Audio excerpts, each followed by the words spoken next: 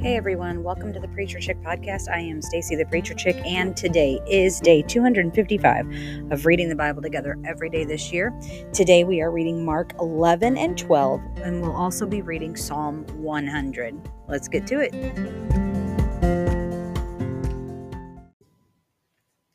When they approached Jerusalem at Bethphage and Bethany near the Mount of Olives, he sent two of his disciples and told them, "Go into the village ahead of you. As soon as you enter it, you will find a colt tied there, on which no one has ever sat. Untie it and bring it. If anyone says to you, 'Why are you doing this?' say, 'The Lord needs it, and we'll send it back here right away.'" So they went and found a colt outside in the street tied by the door. They untied it, and some of those standing there said to them, "What are you doing untying the colt?" They answered them just as Jesus had said, so they let them go. They brought the colt to Jesus and threw their clothes on it, and he sat on it.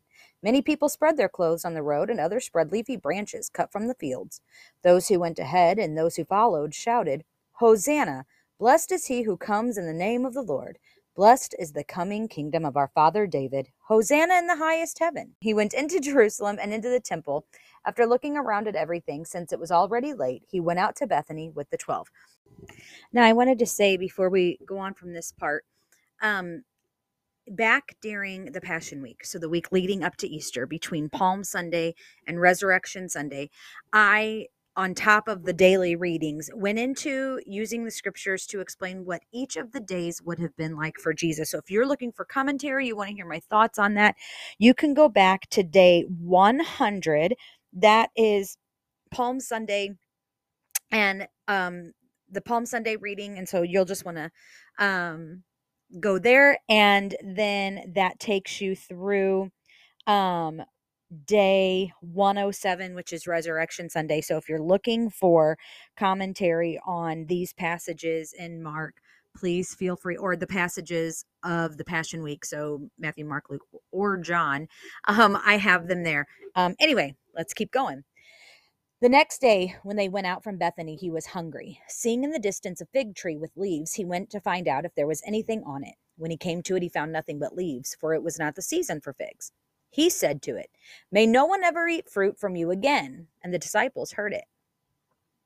They came to Jerusalem, and he went into the temple and began to throw out those buying and selling. He overturned the tables of the money changers and the chairs of those selling doves, and would not permit anyone to carry goods through the temple. He was teaching them, "Is it not written, 'My house will be called a house of prayer for all nations'?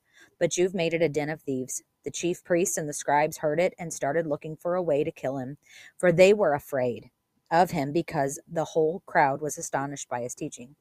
Whenever evening came, they would go out of the city. Early in the morning, as they were passing by, they saw the fig tree withered from the roots up. Then Peter remembered and said to him, "Rabbi, look, the fig tree that you cursed has withered." Jesus replied to them, "Have faith in God. Truly I tell you, if anyone says to this mountain, 'Be lifted up and thrown into the sea,' and does not doubt in his heart, but believes that what he says will happen, it will be done for him. Therefore, I tell you, everything you pray and ask for, believe that you have received it, and it will be yours. And whenever you stand praying, if you have anything against anyone, forgive him, so that your Father in heaven will also forgive you your wrongdoing." They came again to Jerusalem. As he was walking in the temple, the chief priests and scribes, the elders, came and asked him, "By what authority are you doing these things? Who gave you this authority to do those things? Who gave you this authority to do these things?" Jesus said to them, "I will ask you one question, then answer me. I will tell you by what authority I do these things. Was John's baptism from heaven or of human origin? Answer me." They discussed it among themselves. "If we say from heaven," he will say, "then why didn't you believe him? But if we say of human origin," they were afraid of the crowd because everyone thought that John was truly a prophet. So they answered Jesus, "We don't know." And Jesus said to them, "Neither will I tell you by what authority I do these things." He began to speak to them in parables. A man planted a vineyard, put a fence around it, dug out a pit for a winepress, and built a watchtower. Then he leased it to tenant farmers and went away. At harvest time, he sent a servant to the farmers to collect some of the fruit of the vineyard from them. But they took him, beat him, and sent him away empty-handed. Again, he sent another servant to them, and they hit him on the head and treated him shamefully. Then he sent another, and they killed that one. He also sent many others. Some they beat, and others they killed. He still had one to send, a beloved son. Finally, he sent him to them, saying, "They'll respect my son." But those tenant farmers said to one another, "This is the heir. Come, let's kill him, and the inheritance will be ours." So they seized him, killed him, and threw him out of the vineyard. What then will the owner of the vineyard do? He will come and kill the farmers and give the vineyard to others. Haven't you read this scripture? The stone that the builders rejected has become the cornerstone. This came about from the Lord and is wonderful in our eyes. They were looking for a way to arrest him, but feared the crowd because they knew he had spoken this parable against them. So they left him and went away. Then they sent some of the Pharisees and the Herodians to Jesus to trap him in his words. When they came, they said to him, "Teacher, we know that you are truthful and don't care what anyone thinks, nor do you show partiality, but teach the way of God truthfully.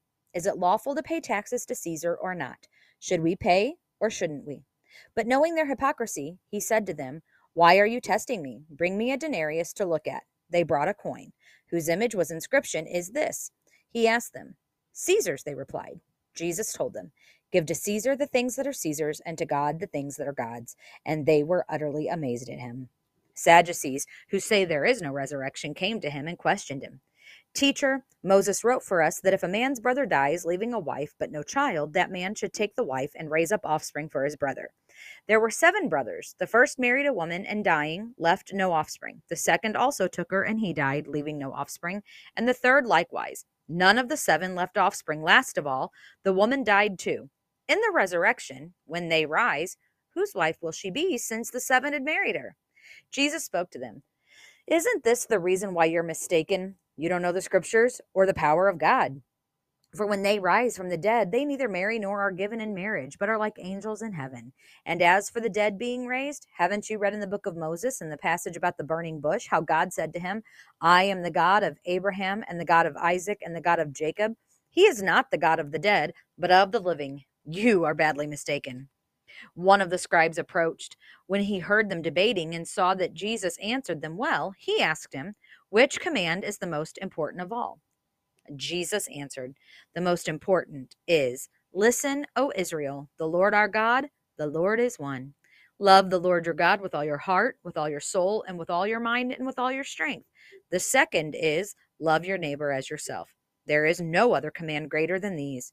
Then the scribe said to him, "You are right, teacher. You have correctly said that he is one, and there is no one else except him, and to love him with all your heart, with all your understanding, and with all your strength, and to love your neighbor as yourself is far more important than all the burnt offerings and sacrifices."